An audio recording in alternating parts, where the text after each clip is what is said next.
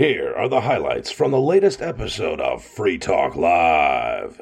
Visit freetalklive.com for the full episode. It's Ian here with you tonight. And Chris. And nobody.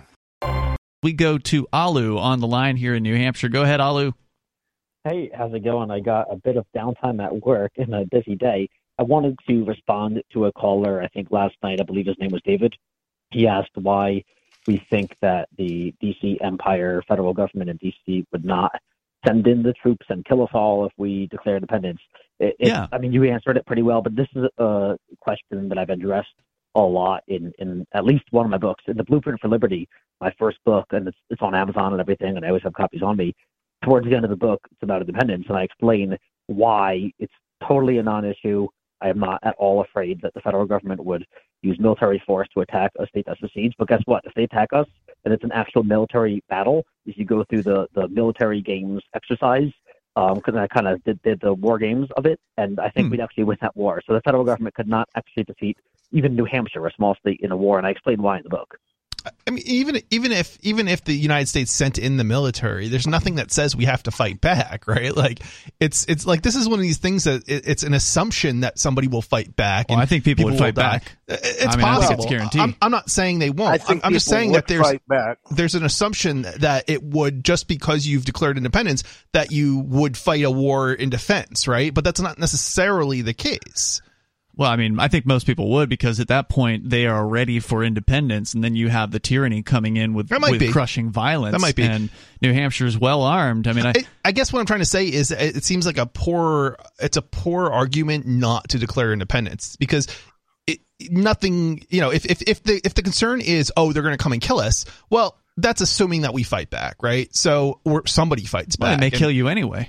Well, right, right. So that's, if anything, an argument for declaring independence, not for not declaring independence. So if your husband says, if you leave me, I'll kill you, that's actually going to chase her away more. That's more reason to leave your abusive partner if they say, if you try to leave, I'll kill you. Right, it should be. I that in the book.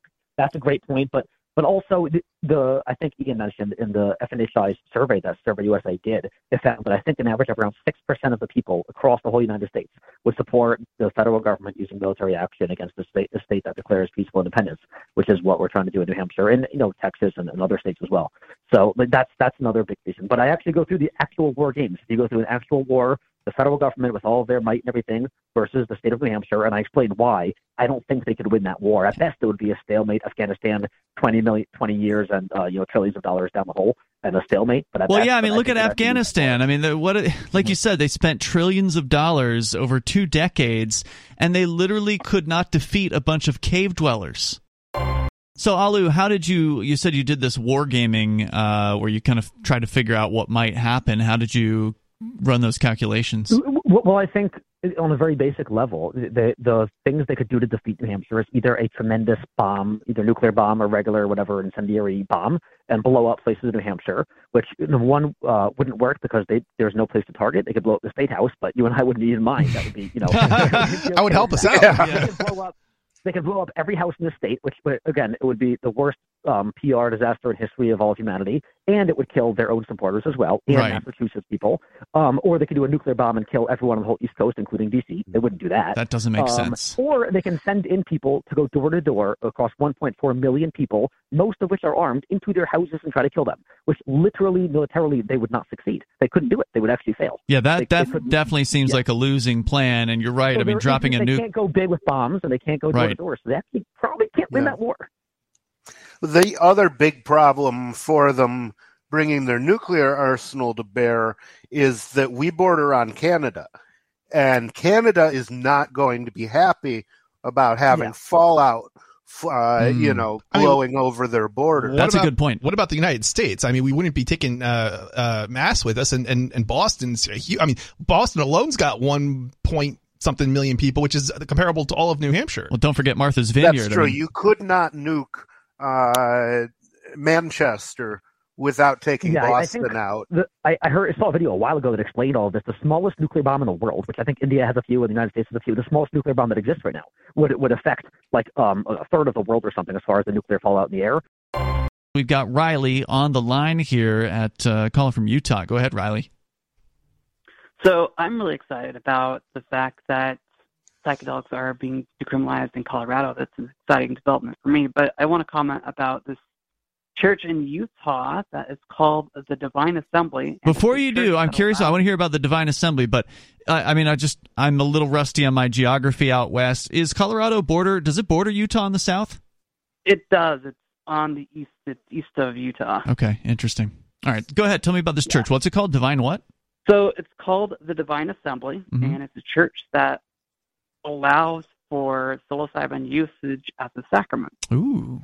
And I don't know how long this church has been around. I don't believe they have a set location for their, services or whatever, but they are advocating for safe use of psilocybin in Utah as a spiritual sacrament. So that, to me, is an exciting thing. I think so, too. Now, has Utah had any kind of experience as far as legal challenges to, the law on this basis? Like, New Hampshire has had this happen.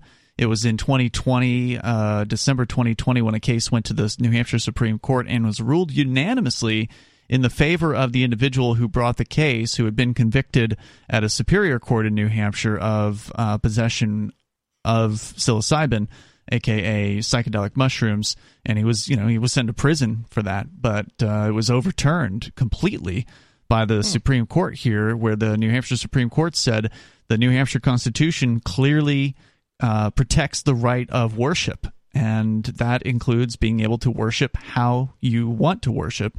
And so they overturned that. So we're one of the few places where that's actually been acknowledged by the courts. Anything going on there in Utah in that range? I haven't heard anything, no, at all. So I do know that potentially coming up in the 2023 legislative year, they're probably going to be looking at using psychedelics for therapy here in Utah. Wow, in Utah of all places. I mean, you would think Utah would be a little bit trailing behind the rest of the country. You would think on these issues. I mean, yeah. Is cannabis even legal there yet? What's the status on that? It's legal for medical purposes, okay. And for certain medical conditions, you have to get a medical card. Got it. And the other thing you were talking about last night is mescaline, and there is another mescaline-containing plant called San Pedro or Wachuma. It's a cactus found in South America, I believe, and it's also used ceremonially. And I've had experiences with that a few times, but not enough to really say, yeah, this is what it's like. I've just had some mild experiences with it. I have never. Last night I dreamt of San Pedro. Is that what that line's about? So is the Divine Assembly based in Utah? Yes, it is. Okay. Have you met with these folks? It was started by. What's that? Have you met with them? Have you gone to meeting or meetup or? I have met them. I went to a festival they were doing over the summer, and I met them. They seem like really nice guys. It was actually started by a former Mormon who was also a former senator. So that's pretty cool to me. That is interesting. I'm looking here at their website. It is thedivineassembly.org. Apparently, they've been covered in Rolling Stone magazine. You can join the church. They describe themselves as a magic mushroom church protected by the Religious Freedom Restoration Act. Our mushroom sacrament helps us connect with the divine. Worship on your own or as an active part of TDA's healthy, interconnected community. Very interesting. Riley, anything else about it you want to share? I don't have anything else I want to share about that specifically. I'm just really excited that at least this hasn't gotten any pushback in Utah. Oh, it will. It will get some, definitely. Yeah, for sure. People are afraid of this stuff. The interesting thing about Utah is there's a wild card, which is there's a lot of Mormons who would like to be practicing polygamy, and they might recognize that an expansive definition of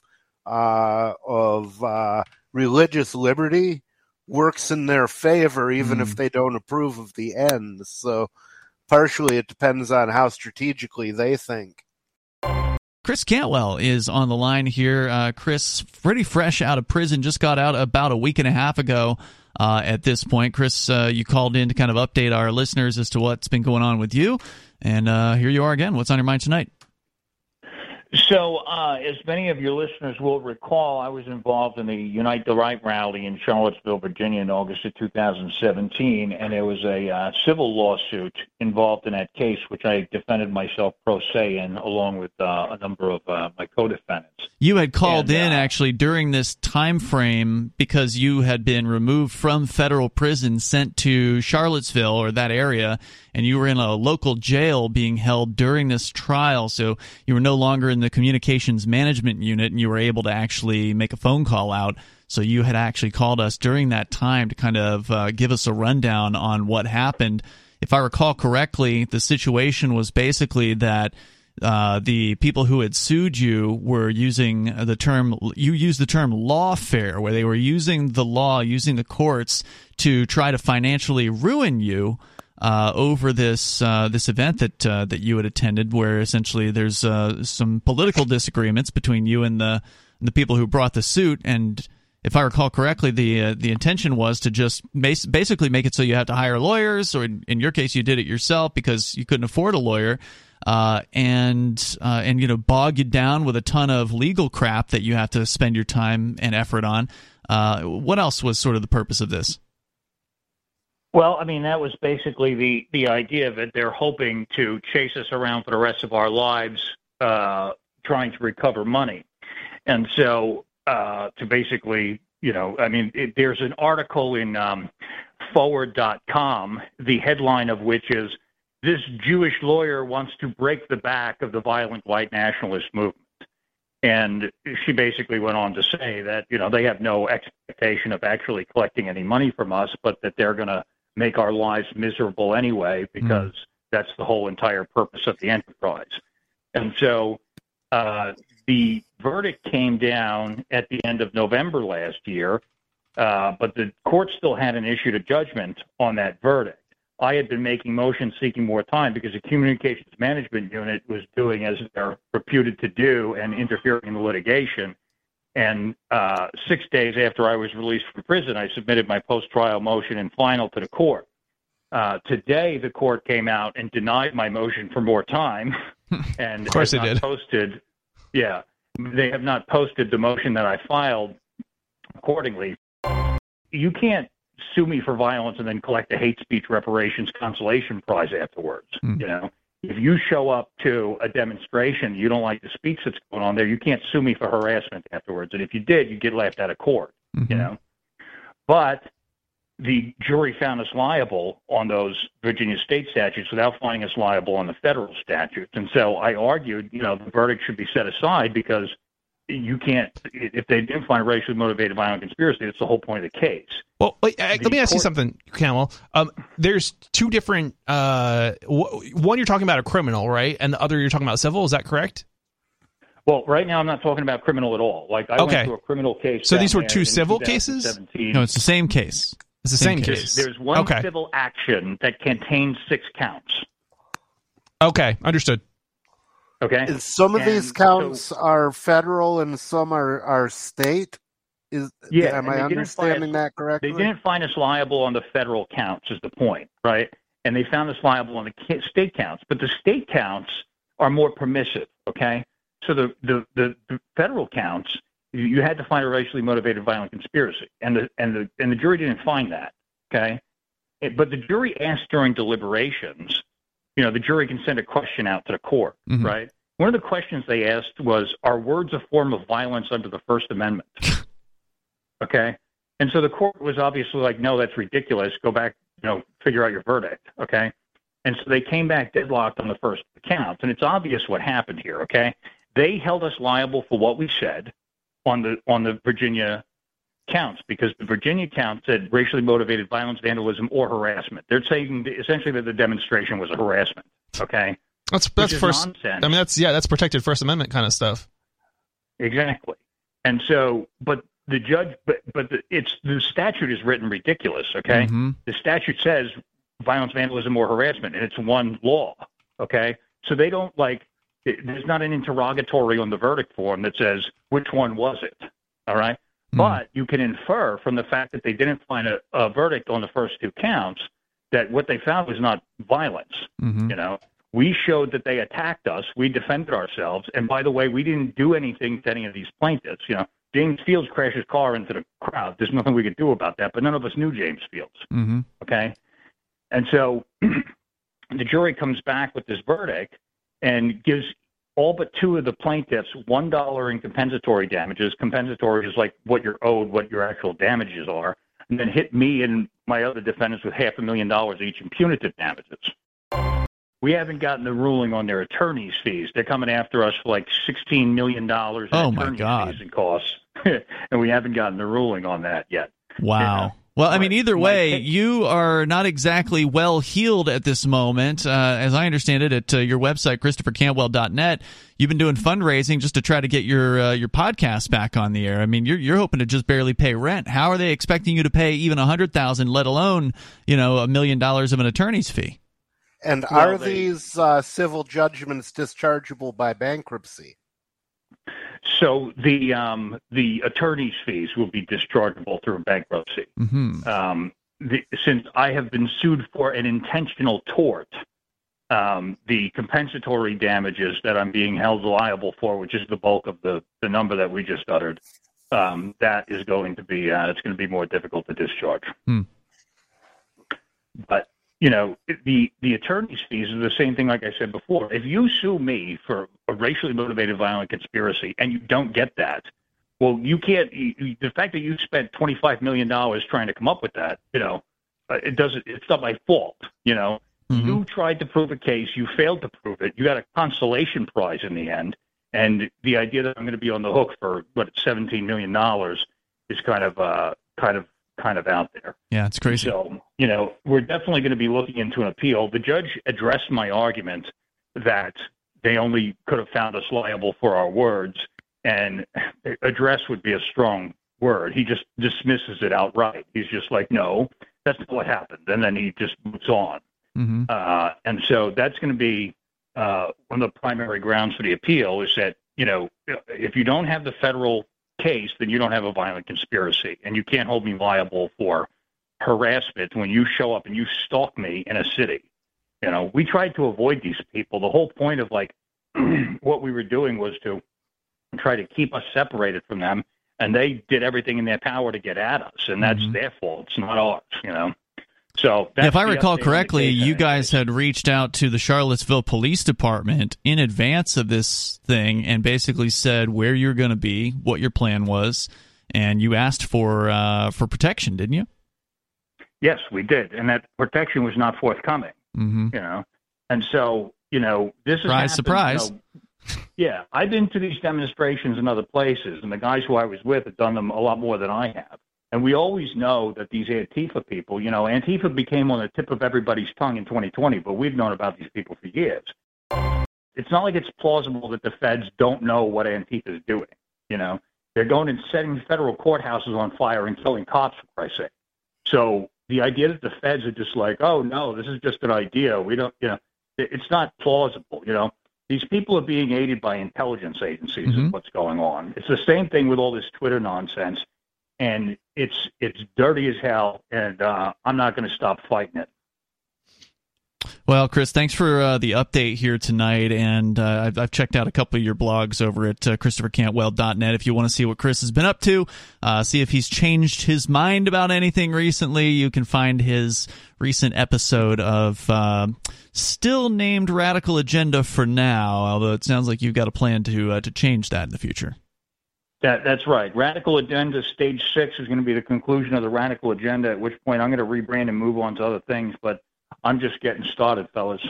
So ChristopherCantwell.net, Stage 6, Episode 0, I sort of tell the story of, going to prison and, how we got here and what I plan to do going forward. It's an interesting listen for anybody's interested. Do you have a prison story you want to share tonight? Because, you can't go to prison for 3 years and not pick up a few stories.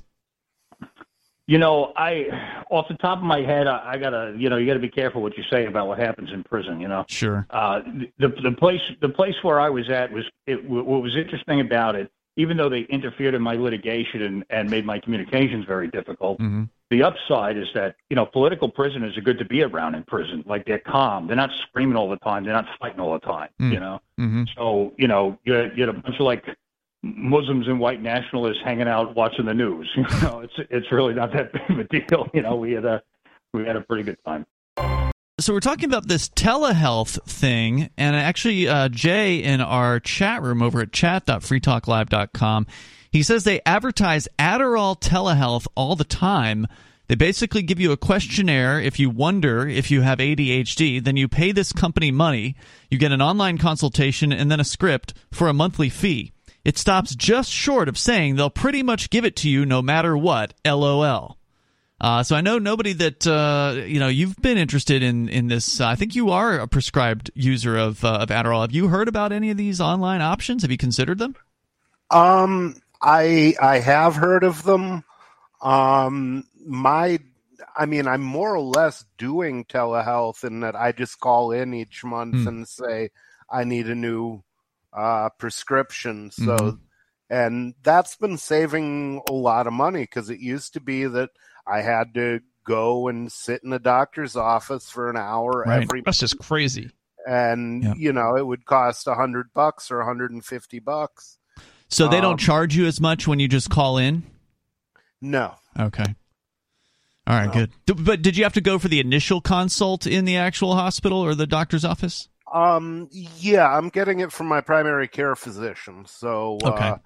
So I do, she has seen me. So this is a little bit different than in that these people have never seen this guy in real life. They've never actually had to sit in front of the man in an actual office and have a conversation in that way. So it's getting even simpler. It's getting even lower cost, because what happened when the marijuana certifications or whatever, the medical certificates for that went online, that really just opened up the floodgates for options for people, because it used to be you would have only been able to go in your local area to find a doctor that would have been okay with prescribing marijuana under the state program. And then the telehealth thing just completely opened, the floodgates, because now you can choose any of these online options. The price of the visitation has gone down to the bottom of the barrel. You can go and get one of these marijuana certificates from California doctors, like through these online houses, for $30, $35 or something like that. It's nothing. And again, I don't know what the Adderall ones cost, but I bet you they're pretty affordable too.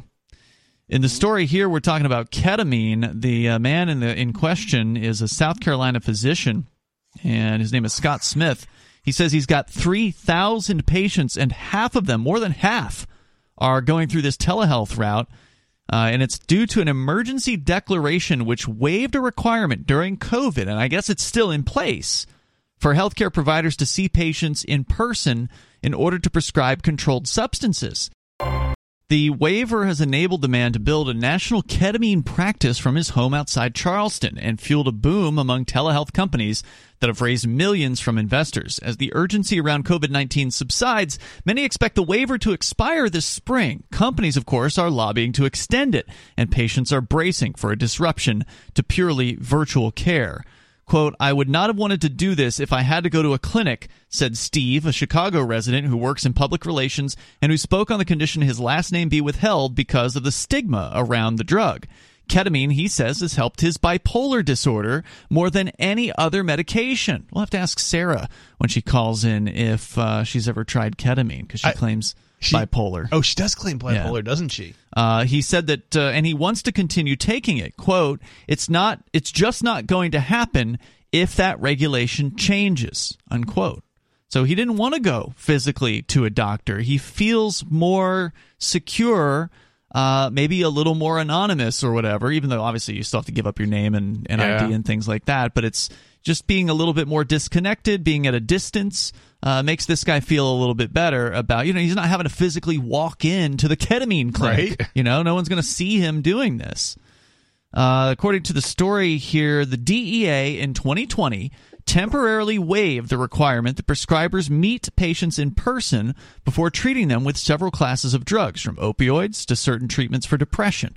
DEA spokesbureaucrats said the agency's working on regulations to allow this permanently, but declined to provide details or a timeline. Of course, the best solution here would be to abolish the DEA entirely, But no one in Congress is ever going to propose anything like that.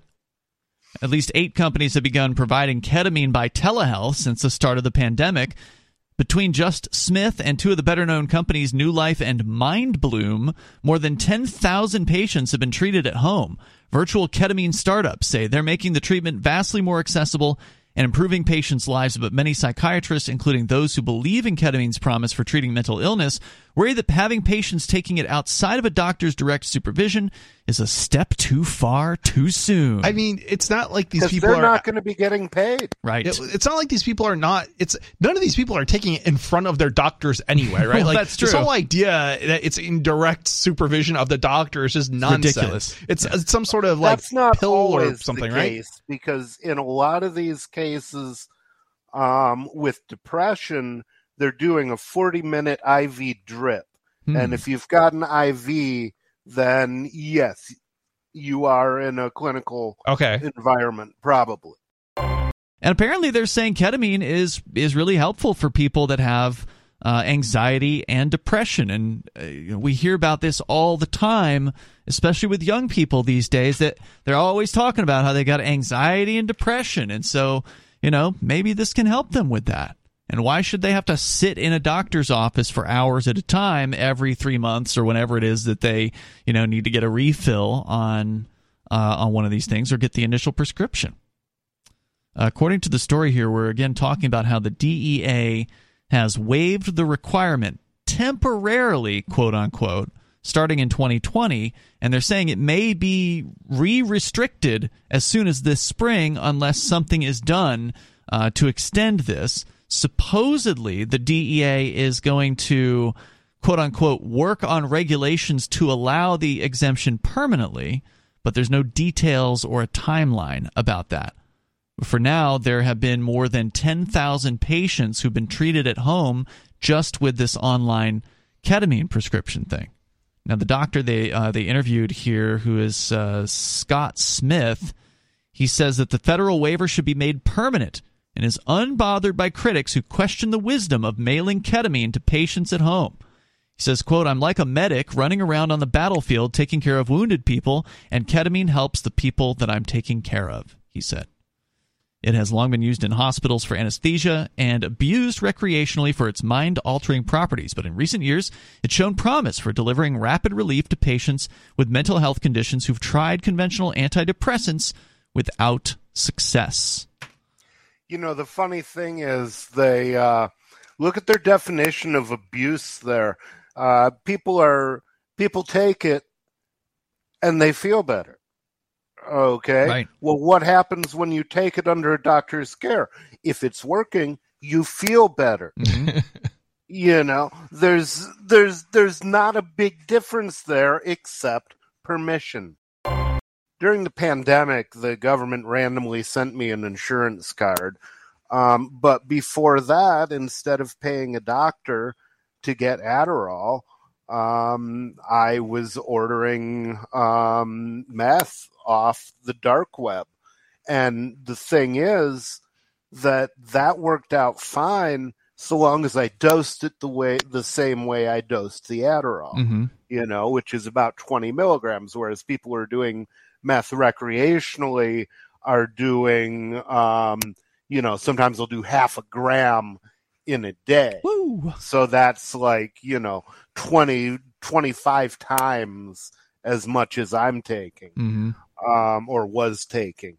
But yeah, it so long as you're reasonable with dosage, it's a good substitute. You know what people should probably compare it to is alcohol, right? Like, alcohol is generally legal. It's highly abused. But it's highly abused, but not relative to the percentage of people not abusing it.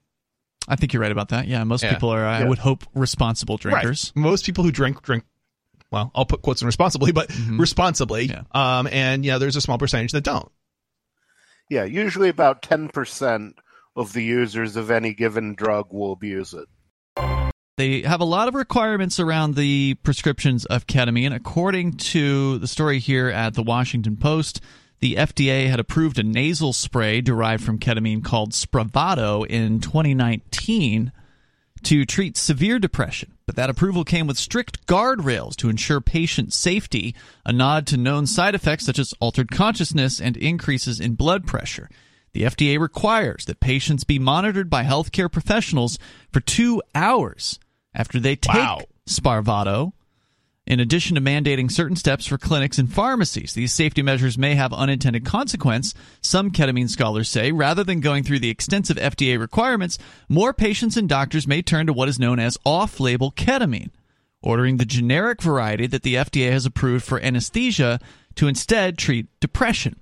Ketamine clinics have opened up across the nation to provide the generic version through an IV infusion, which is, I guess, what you were talking about earlier, Nobody. Yeah, that was the original Johns Hopkins study. Well, IV drips.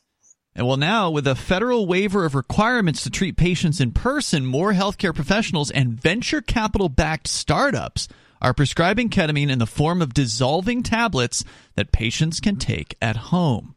The growing use of off-label ketamine outside direct medical supervision has aroused concern among some psychiatrists who worry there isn't enough evidence to show it's safe. Gerard Sanacora, the director of the Yale Depression Research Program, who led a team that pioneered ketamine to treat depression, said this. He said, "I'm very concerned about treatments that deviate too far from the standard recommendations given by the FDA. I really do believe that is one of the major advances of psychiatry in the past half-century, but we have to be very careful to continue to develop this responsibly." And, once again here, this is just somebody who's a complete inside-the-system person who says, oh, well, doctors can't make their own decisions with their own patients about what's working for them. You have to follow the FDA's rules. Yeah, I mean, and you have to really wonder, like, what's holding back? I mean, if this one doctor alone has thousands of patients, what's holding back a study? The only thing holding back a study is the government. That's a good point. I understand the concern, said Juan Pablo Capello, the chief of a Miami-based company, New Life, spelled N-U-E, New Life, launched in 2021 to provide virtual ketamine therapy. He said further, what really I spend my time thinking about is suffering that's going on today and how to alleviate it.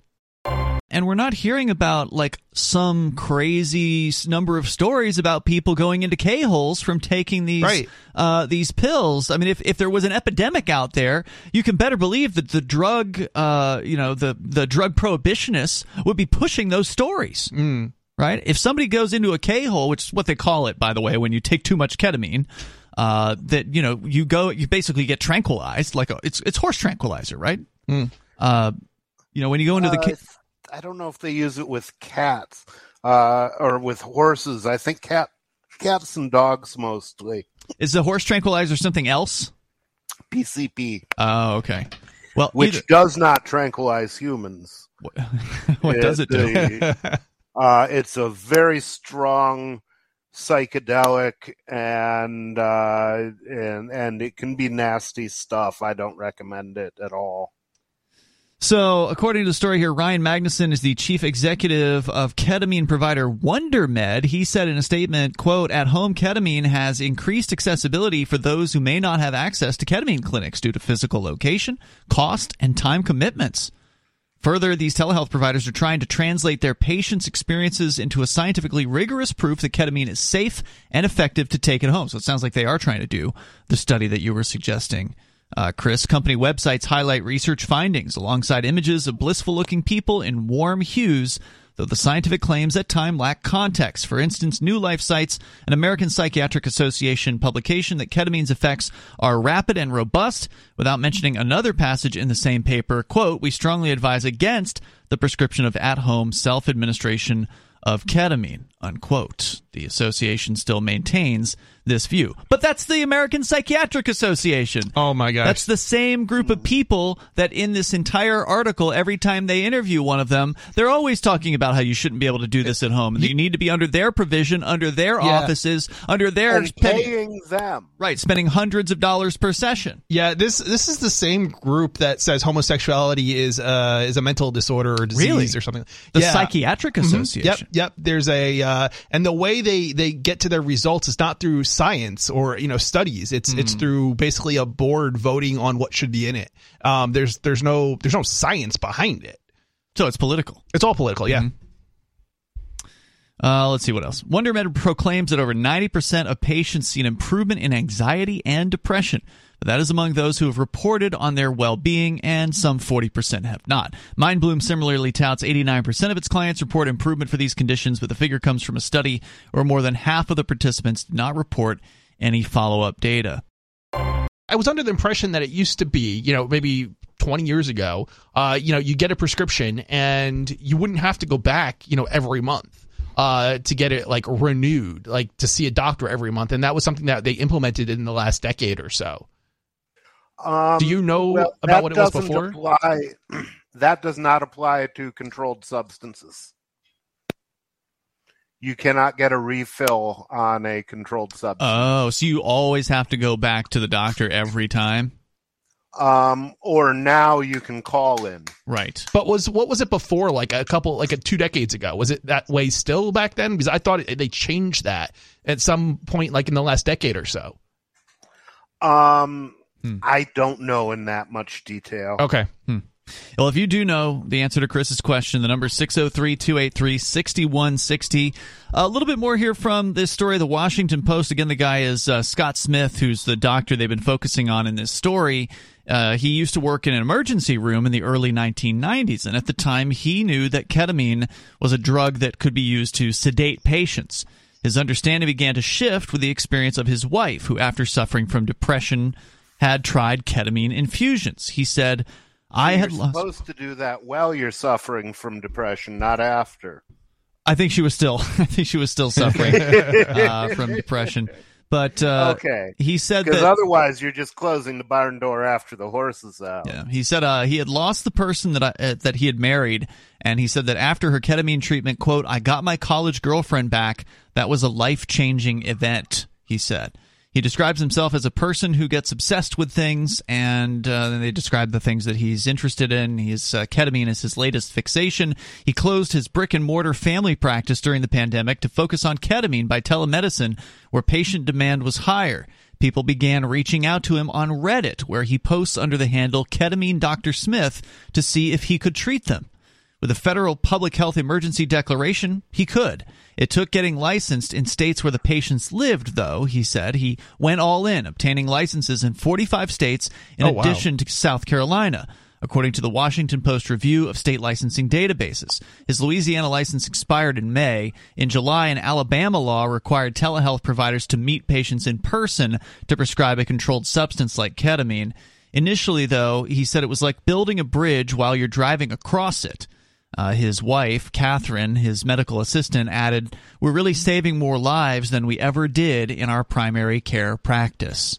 Smith estimates that about 5% of patients who come to him aren't good candidates for ketamine therapy, and he declines to treat them. More than half respond well, he says, of those who he treats, and he will prescribe ketamine for 6 months and then encourage them to stop taking it. Ketamine does, because, in a lot of cases, some of these drugs that we've been seeing that are quote-unquote illegal or recreational, they're showing a lot of potential in some of these studies that are being done on people. We've talked about psilocybin and mushrooms for treating people with PTSD. And have they been doing mushrooms for depression? Nobody? Have you? I feel like I've seen some study about that, but I'm not 100%. Yeah, mushrooms have also been used for depression. Yeah, that's what I thought. So, we've seen some pretty interesting studies. MDMA also, I think, has been used in some pretty positive results.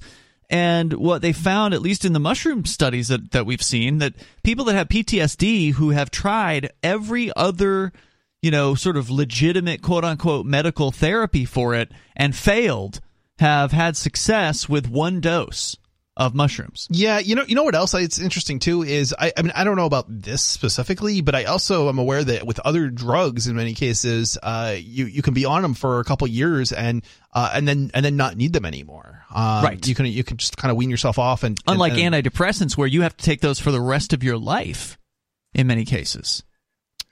Yeah, quite often the mushroom treatment, as I understand it, there would be 3 doses. Right. And that's lifetime. Right, because you are actually, in those cases, you're addressing the actual root problems. Because you don't want to just treat something like depression or anxiety with a pill that tries to cover it up, which is essentially what a lot of these antidepressants are doing. They're just covering up the symptoms after the fact. Whereas when you go in with something like with mushroom therapy, for instance, or perhaps with this ketamine, I don't know enough about it, but with things like mushroom therapy, you can literally have someone cured in relatively short order. And this is something they've been studying now for close to, I think, most of 2 decades at this point, and it's very, very promising stuff. Go ahead. Definitely.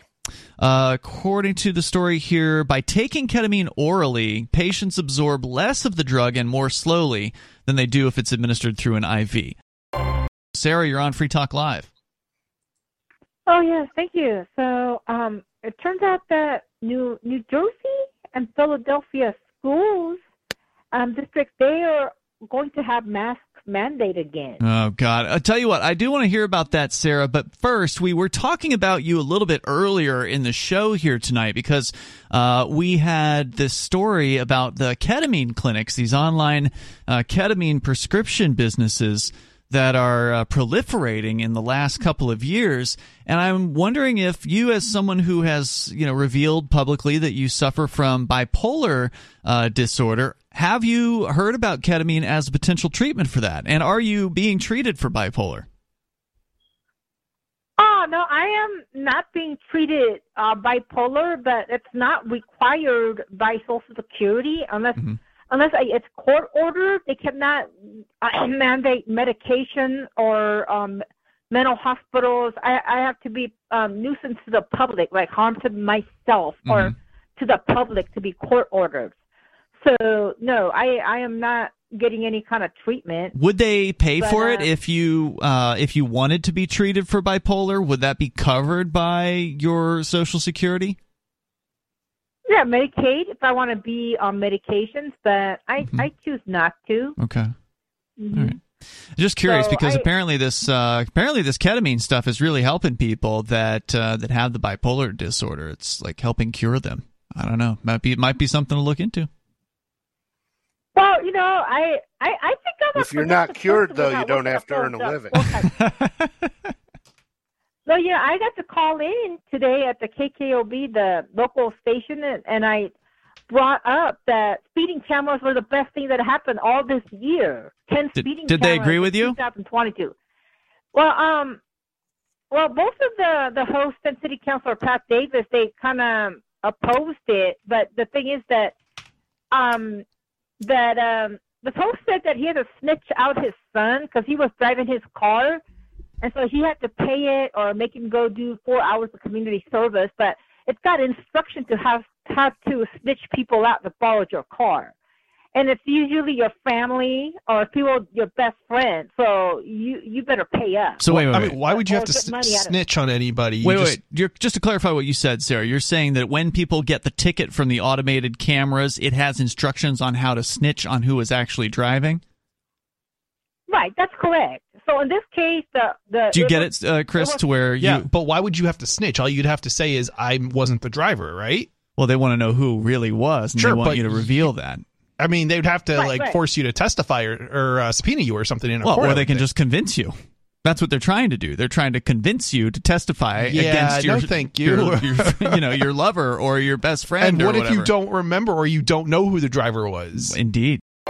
Something else is quite disturbing, Chris, the story that you're going to share here about the Informed Consumers Act, which apparently has passed. It was apparently rolled into the omnibus spending bill with a $1.7 trillion price tag on it that just got passed and signed yesterday by Joe Biden. You know, the one that's got the $45 billion extra for Ukraine because another $38 billion wasn't enough. They had to up it to $45 billion. That's the one. Yeah, so this apparently is in there. This is what you're about to tell us about. It is.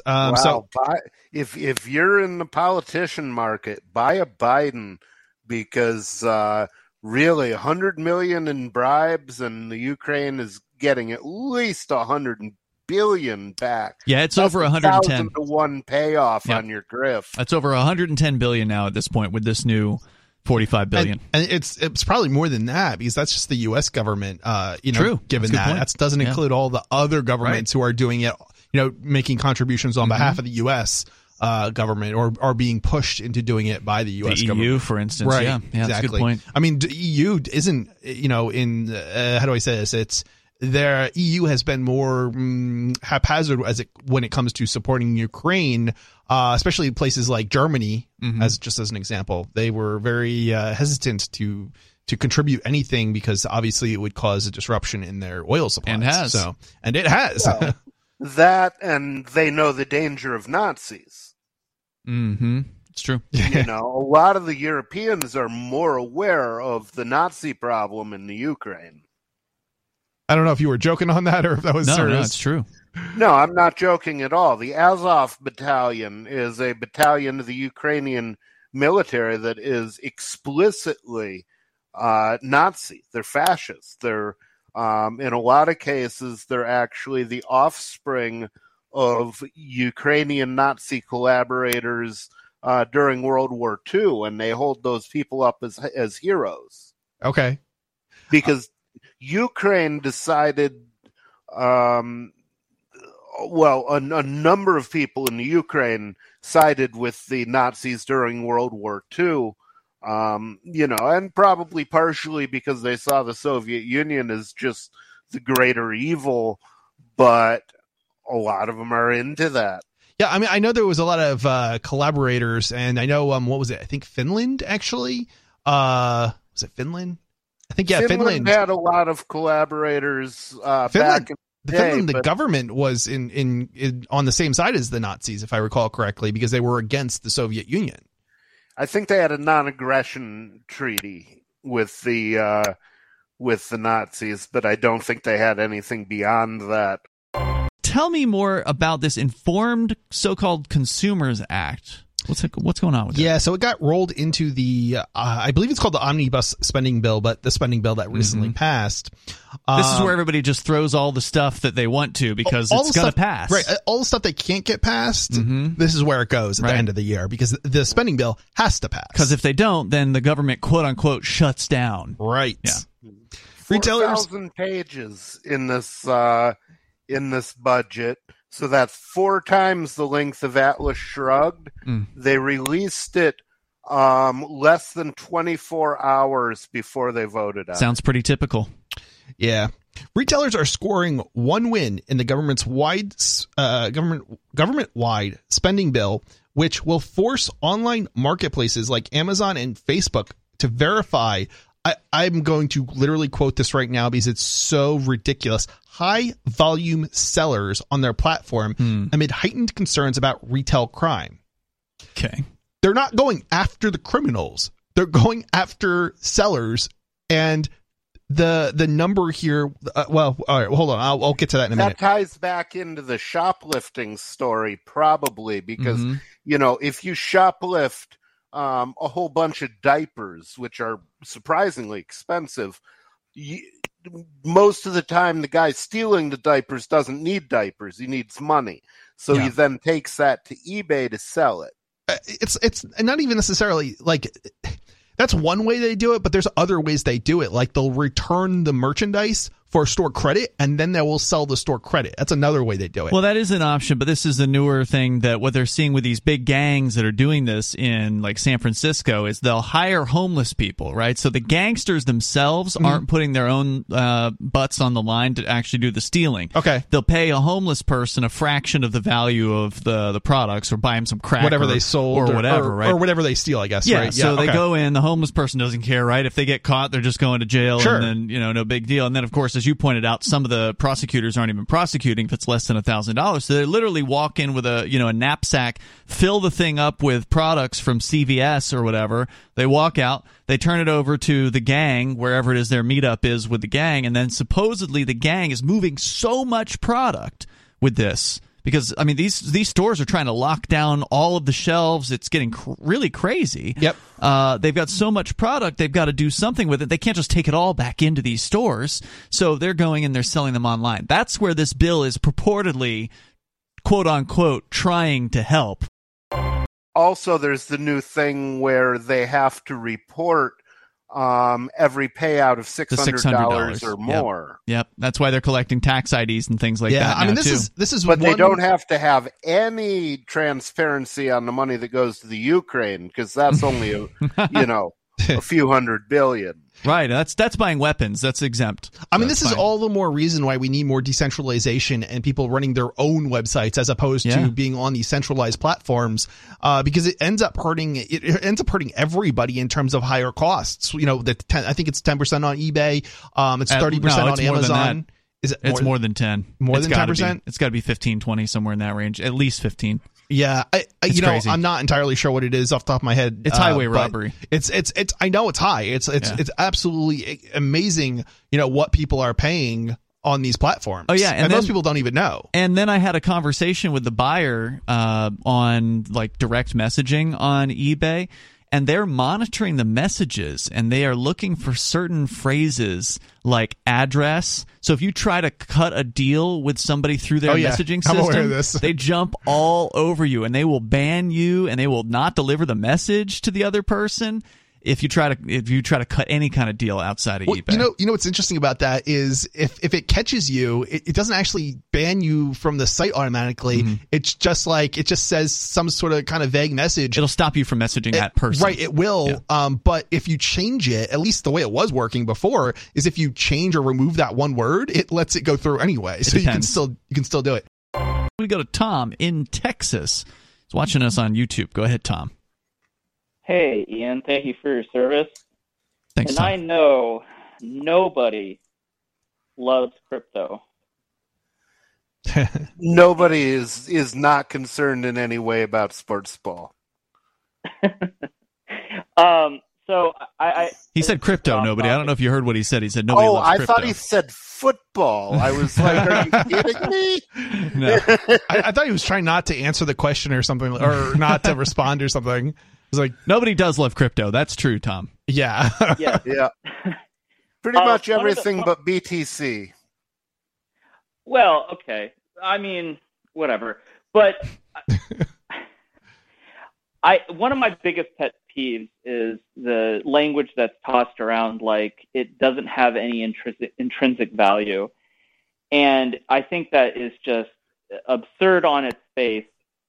But like, when we departed from the gold standard with the U.S. dollar in the 70s, people like to say that the dollar doesn't have any intrinsic value and all that stuff. I get that, but like it in a way it does. Like if we're going to be honest about this, it's the military is the thing that backs the dollar, and in that you mean they'll kill you if you don't use it? No, not necessarily. It's just the value is supported globally through militaristic force. Well, they will kill you if you use it to buy and sell oil on the world market. Yeah. Yeah, for sure. That was Gaddafi and Hussein. You mean they'll kill you if you don't use it to buy oil? Yes, that's right. Okay. Yeah, and in those ways, they pigeonhole nations into using it, and that we all believe is evil, and rightly so. I think it's a stretch, though, Tom, to say that because there are psychopaths out there that will murder you or destroy your homeland if you don't use their form of money, that has intrinsic value. I mean, that's just... No. I'm sorry. I mixed it up. It is a pragmatic view of what backs the U.S. dollar. That definitely backs it. I'll give you that, yes. The force of government, the threat of violence is the backing of the dollar. That's true. And also your need to get dollars to pay taxes, like property taxes. Right. It can't be paid in any other way. Exactly. You just heard highlights from the latest episode of Free Talk Live. You can download full episodes, subscribe to our podcast, listen live, and more, all for free at freetalklive.com.